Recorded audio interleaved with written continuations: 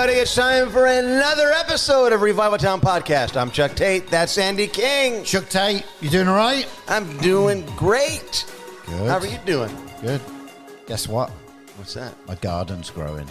Ooh. Oh. Yeah, you know, I've seen pictures, and you really rock it, man. Oh, I need to show you pictures of... You got a green thumb. Well, I don't know about that. I mean, we started with a box, and then it grew into like a U-shaped box. And then I was like, I went out there one day before I'd planted anything, and there was like squirrels playing in the dirt, and I was like, uh-oh, stink. Man. So then I built like a caging around it. It doesn't really stop the squirrels, though I haven't seen them there. And then I planted stuff, and mate, right now it is exploded. Man, you know, I know it was so weird. Was it a couple of days ago? I went to Kroger, and you were outside selling produce. From the King Farm. Yeah, like, wow. Side business. It's a side business, mate. Yeah, and Joy was selling lollies. Was that with lollies from last week? Yeah. Right. No, but it's, I mean, okay, so I'm growing like mint, tomatoes, peppers, celery, carrots, spinach, strawberries, squash, zucchini. English cucumbers, beans, peas, potatoes. Wow. Peppers. Oh, mate. Oh, yeah. You got it going on. Mate, I'm telling you what. Oh, man. We're growing all kinds of stuff. I'm just praying none of these animals get in there and start eating it. No, you know? man. Now, is this right? Okay.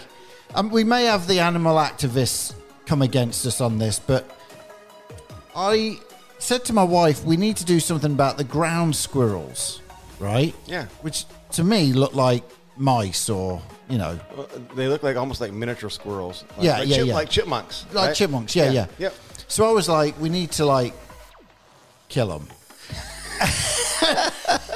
And she was like, no, we're not doing that. I like squirrels. So I spoke to my father-in-law. I was like, hey, what should I do? And he was like, what you do is you get a bucket that's half full of water, and you put a piece of wood that goes across the top, and they'll just fall in and drown. So he was wanting to kill them as well. But don't worry, everyone. Nothing has been injured. We have not set traps or anything. All right. Well, speaking of setting traps, I am blown away by all of the, what's the word I want to say? Traps that have been set by the enemy to this. The whole woke craze is unbelievable right now in our culture. Yeah. And we have a guest today. He's the author of a book called Woke Jesus. And this is, I have a feeling this is going to be really, really good. Yeah. So you need to get awake. Yeah. Right? So I want you to sit back right now and enjoy this conversation with Lucas. This podcast is part of the Edify Podcast Network. Edify is a faith-inspiring app that brings together thousands of the best Christian podcasts in one place for your listening enjoyment. Cut through the noise and grow your faith by diving into the world's top Christian podcasts today. Download the Edify app for free from the App Store or Google Play, or by going to edify.app. That's edifi.app.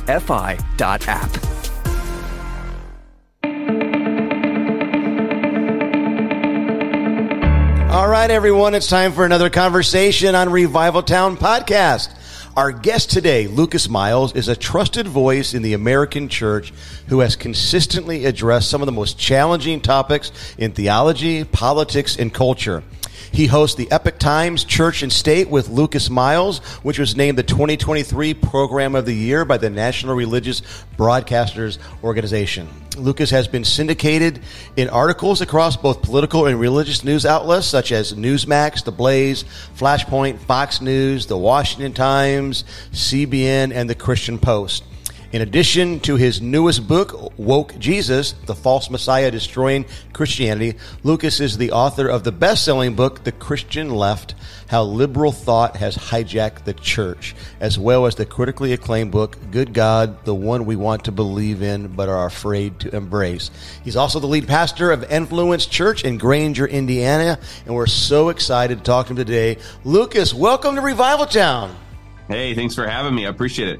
Yeah, man. Well, it's so good to connect in person. I followed you for a long time. We have a mutual friend who's been on the podcast a couple times, and Billy Hallowell, and I'm sure we have a few more mutual friends. But we're grateful that you would hang out with us today. We're going to get woke. We're not going to get woke. Whoa, wrong podcast. We're going to expose woke Jesus. And man, I have really enjoyed the book, and you go deep, man. There is so much research that has been conducted that I know that's gone into that, and the Christian left, and you're such I think, an important voice for all of that. So before we dig into that, can you just tell us a little bit about Lucas Miles? How did you come to faith? Just give us your story. Yeah. So I grew up in a Christian home. I was very fortunate. I had parents that love each other. They're still married. And just were great examples, for myself and my siblings. Lived close to the church growing up and was over at the church all the time. Kind of had a Samuel upbringing where I just sort of almost lived there to some degree. It was sort of a second home. I used to break in so often to the church to play basketball. They eventually gave me a key at like 13 or 14 years old. And I think I was like the only junior high kid in the country with a key to a 30,000 square foot church. But, had a call pretty early on in life. Just knew as a high school student that I was going into ministry, and I didn't know what that would look like. I think I just kind of assumed I would be a youth pastor because that's what I'd seen the most of. But it evolved a lot and very quickly. And so, at 24, I planted, actually the church that I still pastor, been doing that for almost 20 years now. So I've been in ministry. I'll be 45 this year. I've been in ministry really to some degree since I was 17 or 18 years old. So I've been doing this for a bit. In 2016, I released my book, Good God, the One We Want to Believe in but Are Afraid to Embrace. And that was kind of my first step out into this, what we call the Christian media industry. It was published through a national publisher with Worthy, and just things kind of took off from there. And in 2021, I released The Christian Left after seeing just the egregious response against the church through COVID and through kind of the Marxist BLM uprising and just the way that I think leftism and Marxism was starting to invade the church. And I felt like I was really called to get into that fight. It was not something I ever anticipated. This was not kind of the heart of my ministry. I was not overly political.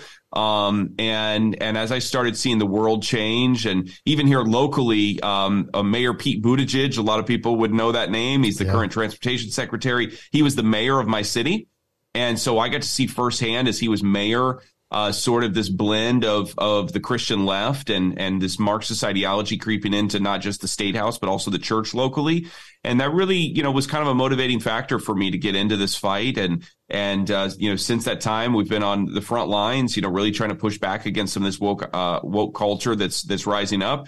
And of course, I've released this newest book, Woke Jesus. I also host a show on Epoch TV called Church and State with Lucas Miles. That was the program you mentioned. That was the number one program at the NRB.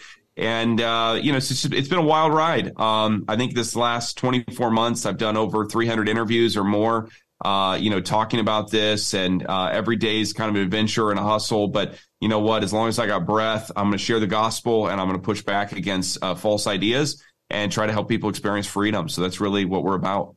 Yeah. Good stuff. Well, I know your voice is needed, and I'm a pastor. I planted a church 25 years ago. In fact, we just celebrated our 25-year anniversary just a couple of weeks ago. Andy was part of that. We did a live podcast. It was cool. And I'm kind of the old guy now, and I don't know if you feel like that. You've been pastor in the same church 20 years.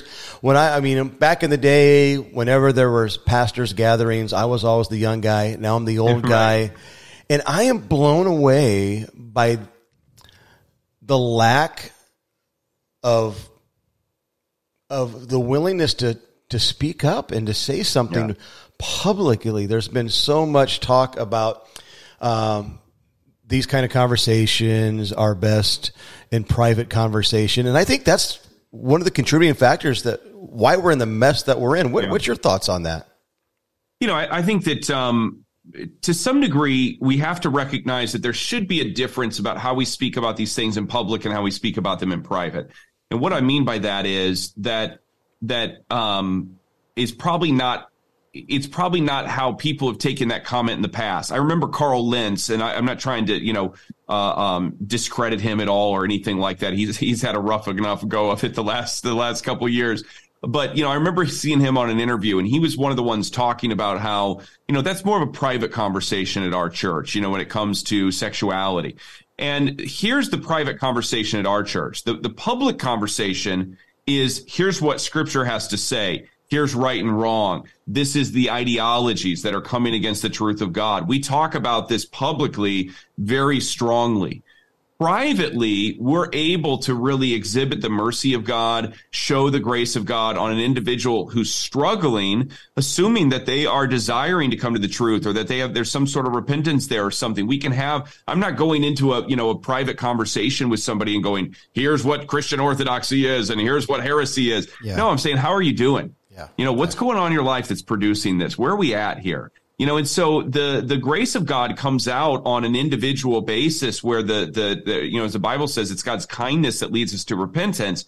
But I'm not standing up on the stage and just giving blanket affirmation for these things or even silence, because silence in some ways is it is affirmation. If you're not going to address it, then that allows it to continue. And so I think it's important that we do some work in sorting out kind of that private public response, to issues like this. And I think we have to get better. We have to get stronger publicly, and we have to get more loving privately. And I think that solves this problem in a lot of people's lives. That's good. Yeah, that's really good. And what kind of obviously the Christian left did really well, and now you recently released Woke Jesus. What kind of feedback are you getting from pastors? Are you getting pushback, or are you getting thank you, or a little bit of both? Look, we get some hate mail. My hate mail box has been increasing a little bit for sure. But it's not from pastors, it's not from Christians. It's from people, that maybe they see a soundbite, they see me on Newsmax, or they see me on Fox or some other platform, and they just make a quick judgment call. And so they fire off that hate mail or that angry tweet or something like that. But people that are actually taking the time to read the book, Woke Jesus, it's currently a number one bestseller already on Amazon. I think it's number one in 2 or 3 categories. It's been as high as the top, 400 and some books overall on Amazon during its release, which was very exciting. Remarkable. Literally millions of books to compete against. It's got a 4.9 out of 5 stars for those that have actually read it and reviewed it so far. So feel pretty good about that. But I think that this book, it's a little bit different than some of my other books. I mean, I know that it's a tall drink of water. It's a strong cup of coffee in a lot of ways. I mean, there's a lot there. There's over 500 footnotes and references.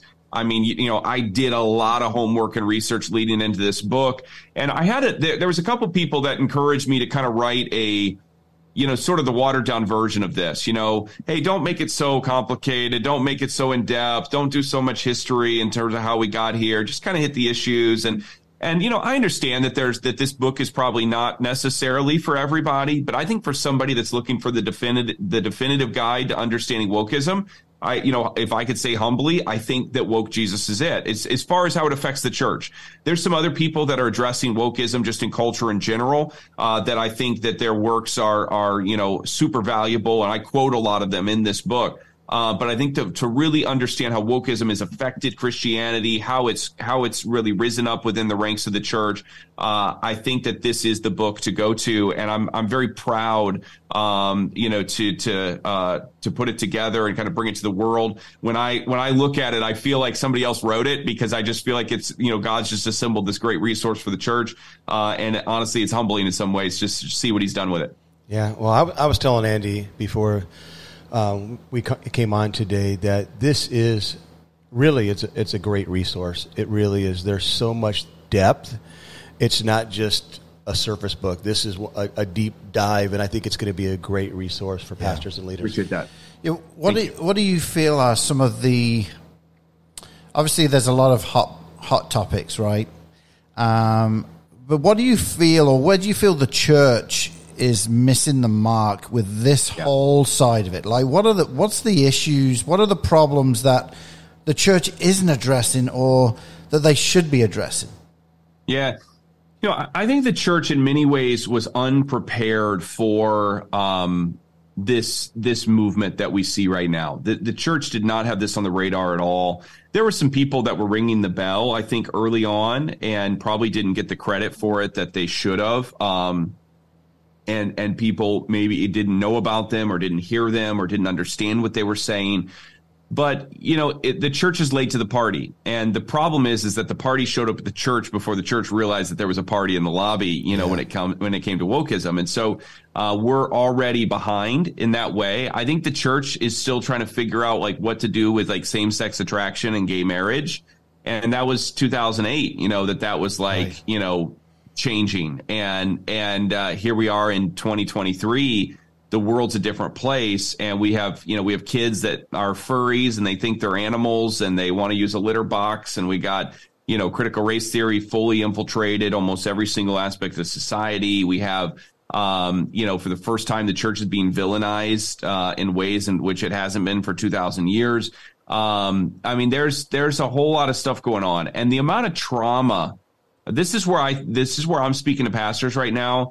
You have to prepare to deal with people in trauma. This is the damage that we're going to see come out of same-sex marriages with adopted children as they get older. People affected by this drag, movement. People affected by the trans movement. People that have, been talked into or groomed into or brainwashed into having trans surgeries and have mutilated their body.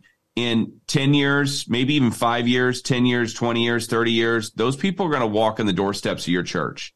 Yeah. And right now, churches are not prepared at all to deal with them. And we have to figure out a trauma response. And the answer, of course, is Jesus. We know the substance of what needs to be given to them. But in terms of the delivery method and the systems and the ministries that need to really go around that to support them, we have to figure out that component, and we have to do it really quickly, because I think that the people are going to start lining up at our door as the world gets darker. Wow. Yeah, that's good. I think that's exactly where we're at and where we're heading. And are there any resources available that for the pastor that's listening right now who says, I don't even know what to do. I know we need to implement some policies to protect our people. Yeah. Where's a great place for a pastor to start? Yeah. So we actually launched a ministry. It's an initiative of the Influence Network, and it's called AmericanPastorProject.org. So AmericanPastorProject.org. And that is a website where pastors can go, and we define pastor pretty broadly for purposes of this initiative. Everything from Christian podcast hosts to Christian journalists, maybe somebody who's a curriculum writer, Sunday school teacher, anybody that's touching Christian doctrine in any way qualifies for us. And they can go there and they can sign this statement, and it's a commitment to biblical orthodoxy. And it's a commitment to eradicate wokeism from the American pulpit and to do your part to ensure that you protect your pulpit against wokeism. And we kind of go through and spell that out. So there's a longer statement there. It's based upon sort of a modernization of the Nicene Creed and Apostles' Creed, some influence there. But it's something across every denomination that people can participate in. We have Catholics that have signed this. We have Charismatics. We have Presbyterians, Baptists, all in between that have signed this statement. And so I encourage pastors to start there. We're working on launching a resource page. We have regular conference calls with these pastors where we're bringing on national thought leaders to talk in depth and private about these issues to really provide some great resources. And I can mention a few other resources and partners out there. We're actually partnered with the Freedom Center at Liberty University. They have some tremendous white papers on some kind of, one-page theology documents on, actually, I think there's several pages, but theology white papers on, theology of the Second Amendment, theology of sexuality, theology of, what's the Christian response to Christian nationalism, these sorts of things, just really good in-depth stuff. So we're trying to partner with them and making those more available to pastors. There's another website we've partnered with called sexchangeregret.org, I believe. And that is, that's a tremendous resource, from Walt Heyer, who's been just a leader in this space, who lived as a quote unquote woman for about 8 years and ended up having a reconstructive surgery, to repair some of the damage that he had from earlier procedures. And, just an incredible guy that found Jesus and has made his life mission trying to help people going through this trauma. And so those would at least be a few places I encourage people to partner with. I'm faculty over at Summit Ministries as well. If you haven't sent your youth ministry to or some of your students to Summit, you're missing out. It is the best place I know to really help students develop a Christian worldview. So those would be a few practical things I'd point people to. Wow. Man. That's good. Now, and we've talked a lot, Chuck and I, just about how culture has changed and then how culture within the church has changed. For those who may be listening who are like, is it really a big deal? Right? Mm-hmm. I feel that there is a side of culture that's like, well, if it's going to happen, it's going to happen. And can you just explain, like, some of the things not only that are happening, but also how a pastor can really teach his crowd, right? The people who are with him, like, because it can be. I know there's a lot of pastors who don't want to be all in political, right? And I understand that. There's people like, we're not into politics, blah blah blah. But I think it's beyond that now, when it's coming literally against and twisting what the Word of God says. Yeah. Can you just take us down that path a little bit of what is happening and how pastors can really make a difference towards biblical truth? Yeah. So I think first off, somewhere along the lines, the church bought the lie that these topics are political, that abortion's political, that gender's political, that sexuality is political, that defining marriage is political, that open borders is a political issue. These things might have some degree political consequence, not near as much, I think, as people think they do or as they've made them. Sure. But more importantly, they're theological. And the pastors that have bought this lie that they can't talk about these things because you can't talk about politics in church and abortion is political, so we're just not going to mention it. That's total deception. These are not political issues. These are spiritual issues, first and foremost. They're theological issues. Has to do with God's created order. It has to do with how, the nature of how God made us. These are basic theological questions that have been addressed for a long time. And it's our job as pastors to equip people. And if what you're saying is, well, my people aren't ready for this conversation, well, it's your job to get them ready. And so, pastors need to step up and realize this. What pastors are really meaning is, I don't want to bring this up because I don't want to lose half my church. Yeah. What I can tell you is I brought this stuff up in 2015 and I lost half my church. And I would encourage the pastors out there and I would say it's worth it. I would do it all over again. I literally lost 40 to 50% of my church in 2015, 2016 after doing an 8-week series addressing different, basically different, issues, hot button topics of the day, cultural issues, and what the Bible had to say about them leading up to an election. I didn't endorse a candidate. We didn't push anybody towards a particular party. But we said what the Bible says about, marriage and divorce and sexuality and gender and these things. We talked about, how God created, and appointed leaders and nations, and that, national sovereignty is ordained by God, and how open borders violates this. And we talked about how Marxism is antithetical to Christianity and these things. And what I didn't realize is that we had a lot of people in our ministry that had been kind of closet leftists that were, in many ways sort of, probably influenced and following, some of our local, politicians in this area. And it was a major offense to them. It wasn't my intention to be offensive, but it offended their worldview, and they left. And I'll tell you that although I wish that they had stayed, and some certainly did and pushed through it. We have some examples of people that didn't agree with us on all the topics, but they stayed and tried to, work through that as a ministry. But by and large, people left, and our church today, I can tell you several years later, has never been better. Mm-hmm. Our ministry is financially sound. We have a solid group. We've grown 3 times in the last year. We have new people finding us and coming in, and they're coming in because we're talking about these topics. Yes. And that's what the stats show, from Barna and Pew Forum and these other groups. All the stats show that the congregation wants their pastor to speak about these things, but the pastors are afraid to. And so this is why we started the American Pastor Project, is so pastors who are bold have a place to find camaraderie. For those that are maybe more timid, that they have a place to get stronger and have people encourage them to stand strong, and to also expose those who aren't really on board with us because they're not able to sign this, they're not able to stand along. And so I tell people, if you want to know if your pastor's woke, just take them AmericanPastorProject.org, send them the link, and see if they'll sign it. Yeah. And if they won't sign it, there's a good chance you're at a woke church. Yeah. Just right after Easter, so the church that I attend, it's a good sized church, 2,000-3,000 people at the church, and the pastor is the founding pastor's son that took over, and very hard process as far as just making sure they weren't just giving the pastor, the son, the job. The elders and an outside group came in, and one of the reasons why he got the position was his stance on biblical truth.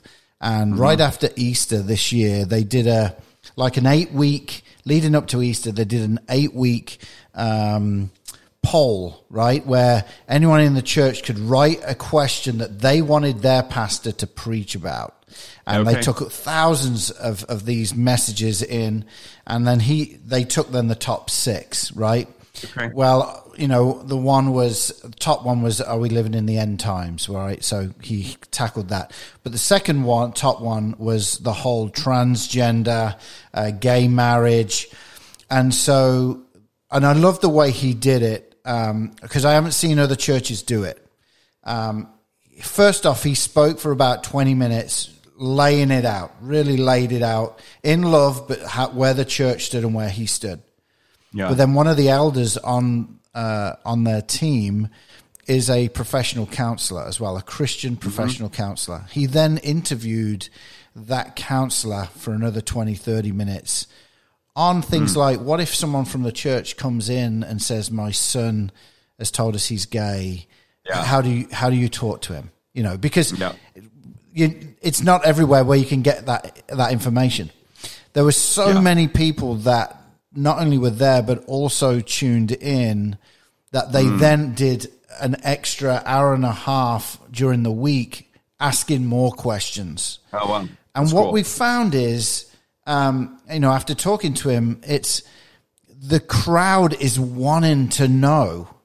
Yeah. So that if they're confronted with it, they just know how to talk to someone, not in judgment, but in love, but with, that truth as well. Love and truth, it goes hand in hand.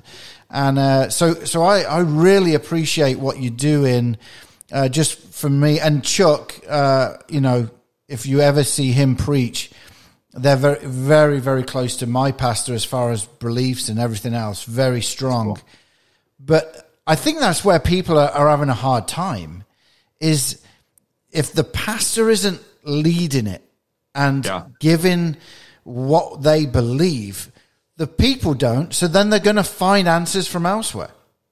And look, here's the reality. I think that there are pastors who are unwilling to talk about these topics, and they just, because they're not confident, they haven't studied them. I mean, look, critical race theory, it's complicated. And, I study this stuff.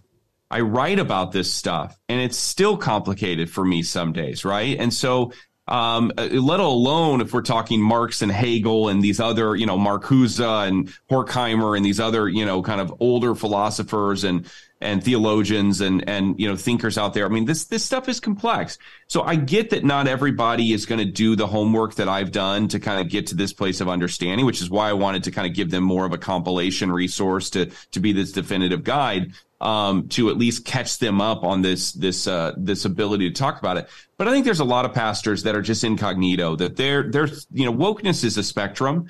And I think that there's people that are woke that don't even know they're woke or don't want to admit they're woke. They've been influenced by this. And just because you've been influenced by wokeism, it doesn't mean that you're not saved. It doesn't mean that you're a leftist or a Marxist, but you can be deceived.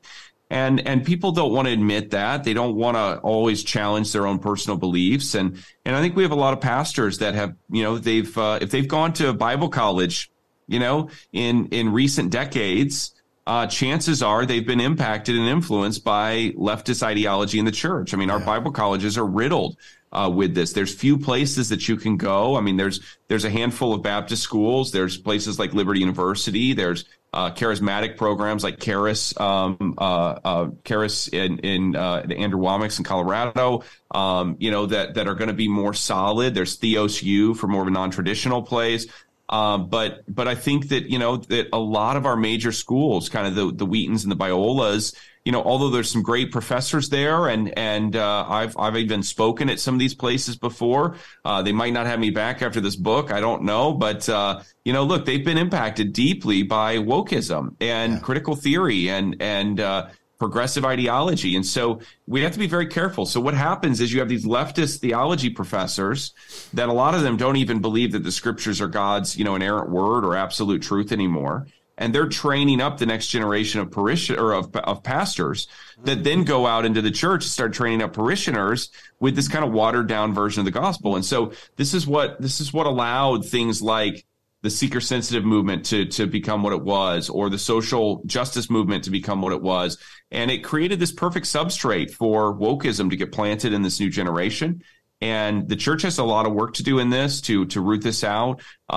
We have to do it in love, but we're doing that, armed with both, grace and truth as we sort through this. And I think that it's the fight of our lives in a lot of ways. Man, that's good. Can you give the definition of wokeism for someone who's listening? Is like, I don't want to be woke. I know that it's the word is thrown out there so much. Can you just stop for a moment and share your definition of wokeism? Yeah, and that's part of the conflict over this, because those who are on the left will say, well, the problem is that people can't define wokeism and it's just this made up term and it doesn't mean anything and everybody's got different definitions about it. And that allows it to perpetuate because they're kind of trying to shake any definition. There's one guy on Twitter he's a national, speaker and thought leader and things. He's very left. And I won't even say his name because he doesn't need any more attention. But, he's always saying things like, well, once conservative Christians actually can define wokeism, then I'll sit down and listen to them about it. And, so I just wrote him and said, hey, I've got a new book, Woke Jesus. Tell me your address. I'll send you a free copy. And he was aware of the book. He knows who I am.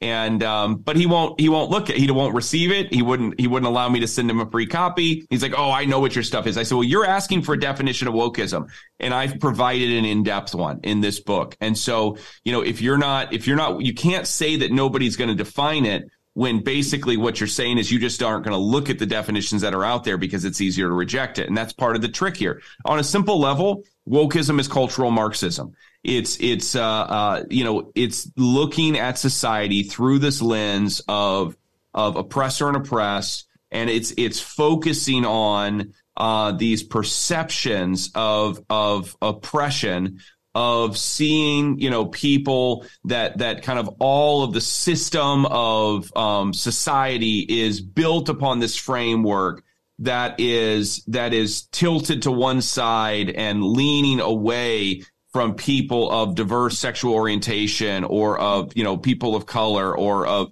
certain, countries of origin and these things, or certain weight classes, and that the whole system is skewed against people that are in this framework. And it starts with a conspiracy theory. And that is that somewhere along the lines, a bunch of, white men got together and said, let's build a world that is totally against all these other people groups. And as much as the left criticizes the right for conspiracy theories about elections or whatever that may be, or child, sacrifices in Hollywood or something like that. The left has the conspiracy theories of their own, and it's called critical race theory.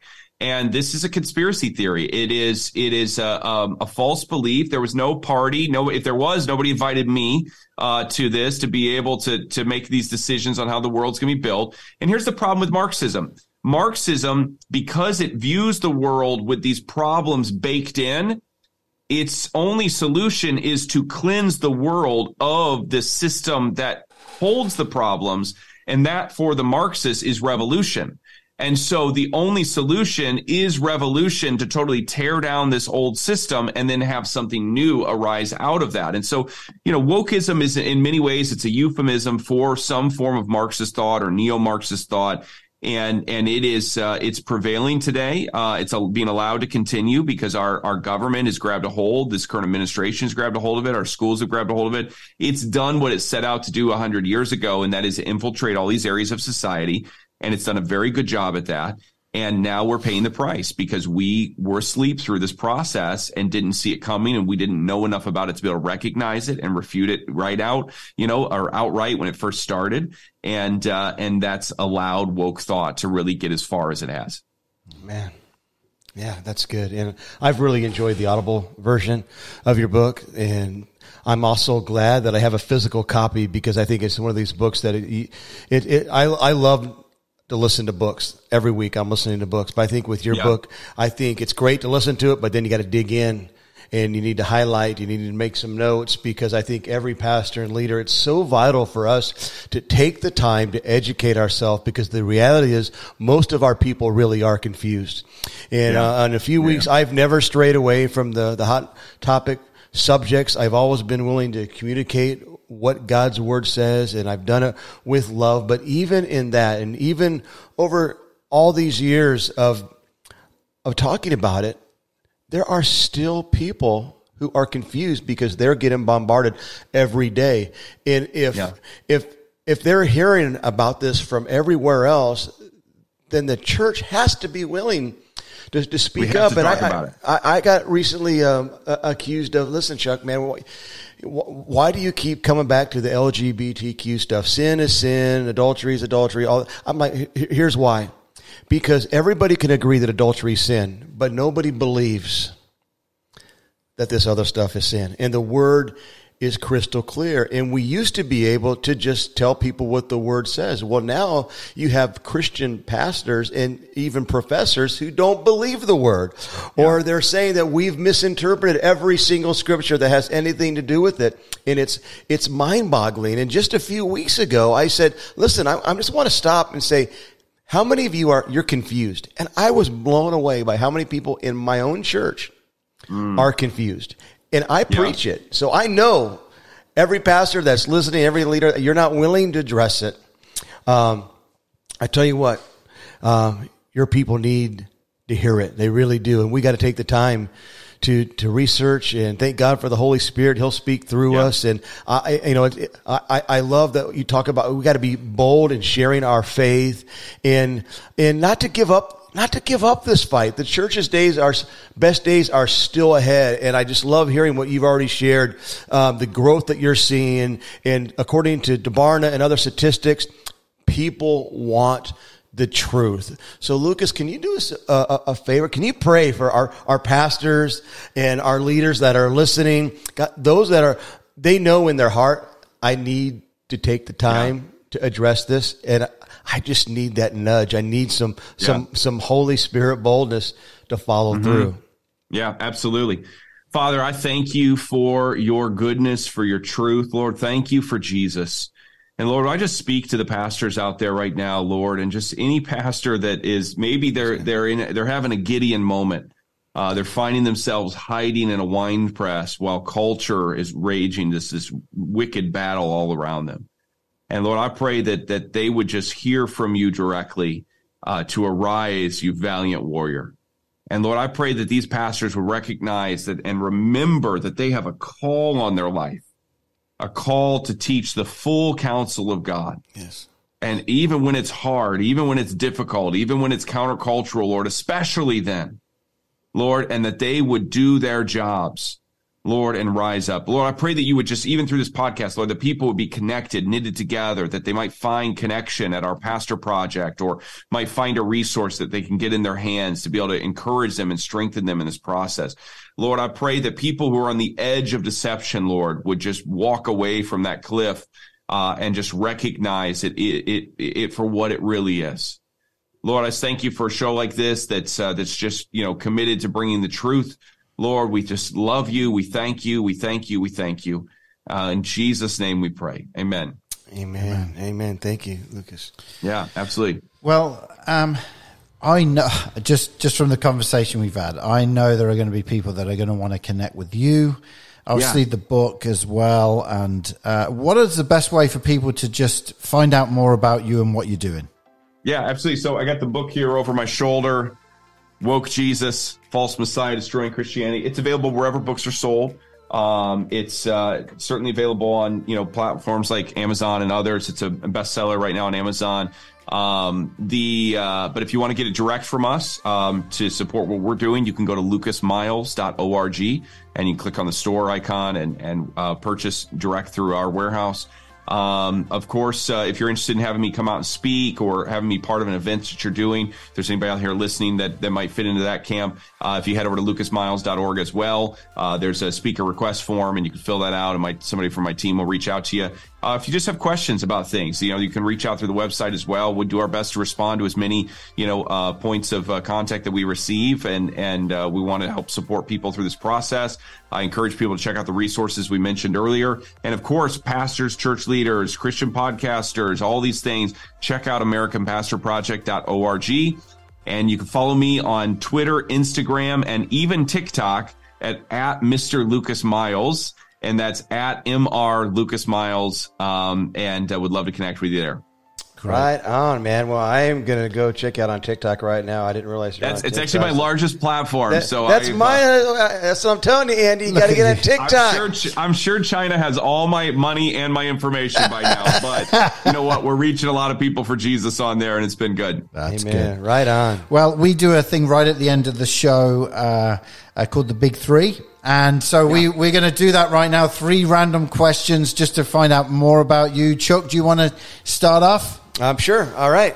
So my first question is, I know you live in the Granger, Indiana area, which is South Bend. So if you have to pick one, Notre Dame football, Indiana basketball, Purdue, are you a Colts fan? Like, give it to me. Who do you root for in South Bend? Well, in South Bend, I like Notre Dame.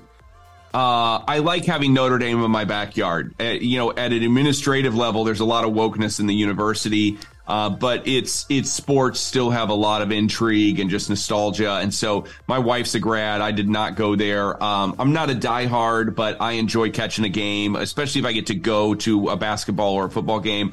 I enjoy basketball in person and probably on television more than football. But I'm a Celtics guy. I'm a Red Sox guy. Okay. I'm a Boston fan here in Indiana. So I don't know how that happened, but I've been a diehard, kind of Boston fan for a long time. Although I did this last week, I was just out in LA. I got to tour SoFi Stadium where the Chargers and the Rams play. And the stadium was incredible. I got to throw, my arm was only allowing me to throw about 30-yard passes to my nephew who plays college football. And but we had a blast out there on the field. It was pretty incredible. Wow. I think I saw the Instagram video of that. Yeah, way cool, man. That's cool. Well, okay. So obviously we are in the middle of the country. So are you. You're not too far from us in Peoria, Illinois, to where you are in Indiana. So if you're going on vacation, where are you going? Yeah. That's always a question. So the tough thing is in my line of work, and for as much, we've been on, all sorts of places, doing ministry stuff. I know people all over the place. And so when we plan vacations, it's always like, where can we go that we don't know anybody if we really just need to unplug and do that? And so, and it's hard to always find that place. I enjoy Florida a lot. I love the Tampa, Clearwater area, but I do a lot of ministry down there, so it's harder for me to probably fully unplug. Along close to home, we spent a lot of time in New Buffalo, Michigan. Just a beautiful little Lake Michigan beach town, very quaint. And the summertime, I'd put it up to next to any ocean town in California or Florida. It's just an incredible area along that coast. I love hot weather, cruises. I would be down for a cruise about any time. This summer, we're doing a little trip, and we're going to explore some places in Utah and New Mexico that we haven't been before. So we're kind of, renting a vehicle and traveling around and, going to do some adventure, but a little out of the box for us. But yeah, if I get a book and a lawn chair, and look at some water, I'm pretty happy. Yeah, that's good. Right on. Well, we're going to sign up for the Woke Jesus Cruise with Lucas Miles. I like that. Eric Metaxas, and we'll throw in we'll Billy Hallowell's going to moderate. Some music, it'd be great. It would be great. All right. Well, speaking of music, who do you listen to?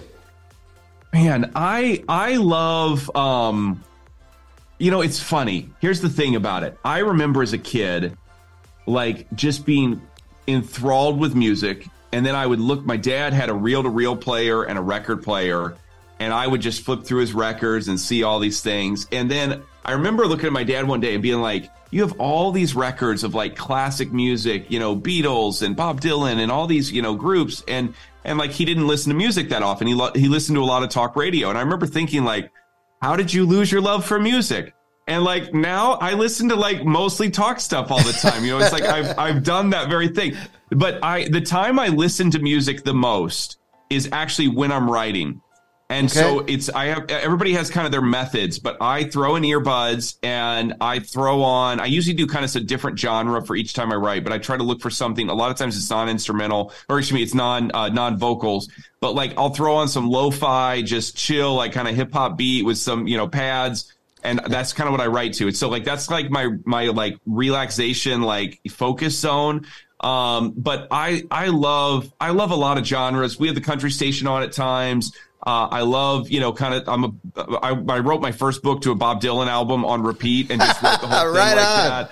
I've probably seen Dylan 4 or 5 times in concert, so I like music in general, but I'm not near as actively involved in as I used to. I used to manage recording artists and worked with a girl who was on American Idol for a while and spent a lot of time in LA working in Nashville with music stuff. But, I find myself less and less, listening to it. All right, man. All right. Really, really good stuff, man. Well, Lucas, we just want to thank you for coming on today. I know it's valuable what you have talked about and what you've written about. Everyone needs to go and get the book. Make sure you're telling people about the book as well. Churches, let's get Lucas here in the Peoria area and also all over wherever you're listening from. And again, we just want to thank you for coming on to Revival Town Podcast today. My pleasure. And pastors, go check out the website, AmericanPastorProject.org. Thank you so much, Lucas. Awesome. Thanks, guys. Yep. Well, what do you think, mate? Great stuff from Lucas Miles. Man, such a hot topic at the minute. It really is. Heavy, heavy, heavy. But you know what? We've got to stand for what's right. Yeah. Truth and love. Truth plus love, right? That's a book we had on the author of Truth Plus Love with evangelist Matt Brown. Yeah. And I'm telling you what, this is a subject, right, where a lot of pastors are shying away and being silent. And I really believe that's part of the reason why we're in such a mess. I believe pastors, they need to stand up and be vocal. We really do. Yeah, you can be vocal and love people. I agree. I mean, you hear a lot of pastors that say, well, it's a conversation with people. Jesus did do conversation with people, but a lot of the time he was addressing a crowd. Right. And a crowd needs to know. Absolutely. And in the book of Acts, there's a part where Paul said, I did not shrink back from telling you both publicly and privately. Oh, that's good. About the gospel. Yeah. He didn't hold back. He addressed the false god Artemis. Yeah. And everybody was worshiping Artemis. Yeah. And people, they lost money because he came against Artemis. And it was hot. It was heavy. People were coming at Paul. He did not shrink back. And I tell you what, there is a time and a place for private conversation, but it cannot replace a pastor being in a pulpit and publicly teaching the congregation what the word says, because I'm telling you right now, they're confused. Yeah. They really are. And if you don't tell them what to believe, our culture will be happy to. Wow. Man. Yeah. As you can tell, this is pretty passionate things from Chuck. Let's go. Well, hey, it's that time of the show. Tate and his mate. Tate and his mate. This is where I throw a English word, rhyming Cockney slang type of thing. If you don't know what that is, Google it. And Chuck has to guess this English phrase. So, I talked about my garden earlier, and most of that was started with pips. Okay. Pips. Pips. So you talked about, use it in context again, use it in a sentence. Most of my garden was started with pips. Most of your garden was started with pips. Pips. P-I-P-S. I was going to guess those little marshmallow peeps, but... pips. Most of your garden was started with pips. Just dirt? No. Wood? Lumber? No. I mean, I did. I put, different things in there, but no, that's not what we're looking for. A vision? Without pips, people perish? Nope. I have no idea. Seeds. Oh, Pips are seeds. Great. We'll get some apple pips. Hey, okay. Some Things cucumber like that. pips. Some Yeah. English cucumber pips. There you go. Strawberry pips. Get the pips. Chips and pips. Some fish chips and pips from our our British friend Andy King. Oh, well, Chuck, thanks for doing this again with me. We love doing the podcast. Pips. Oh my goodness. And so make sure you tune in next week. Tell people about it. And Chuck, thanks again. Hey, thank you, Andy. Always a good time. All right. Bye.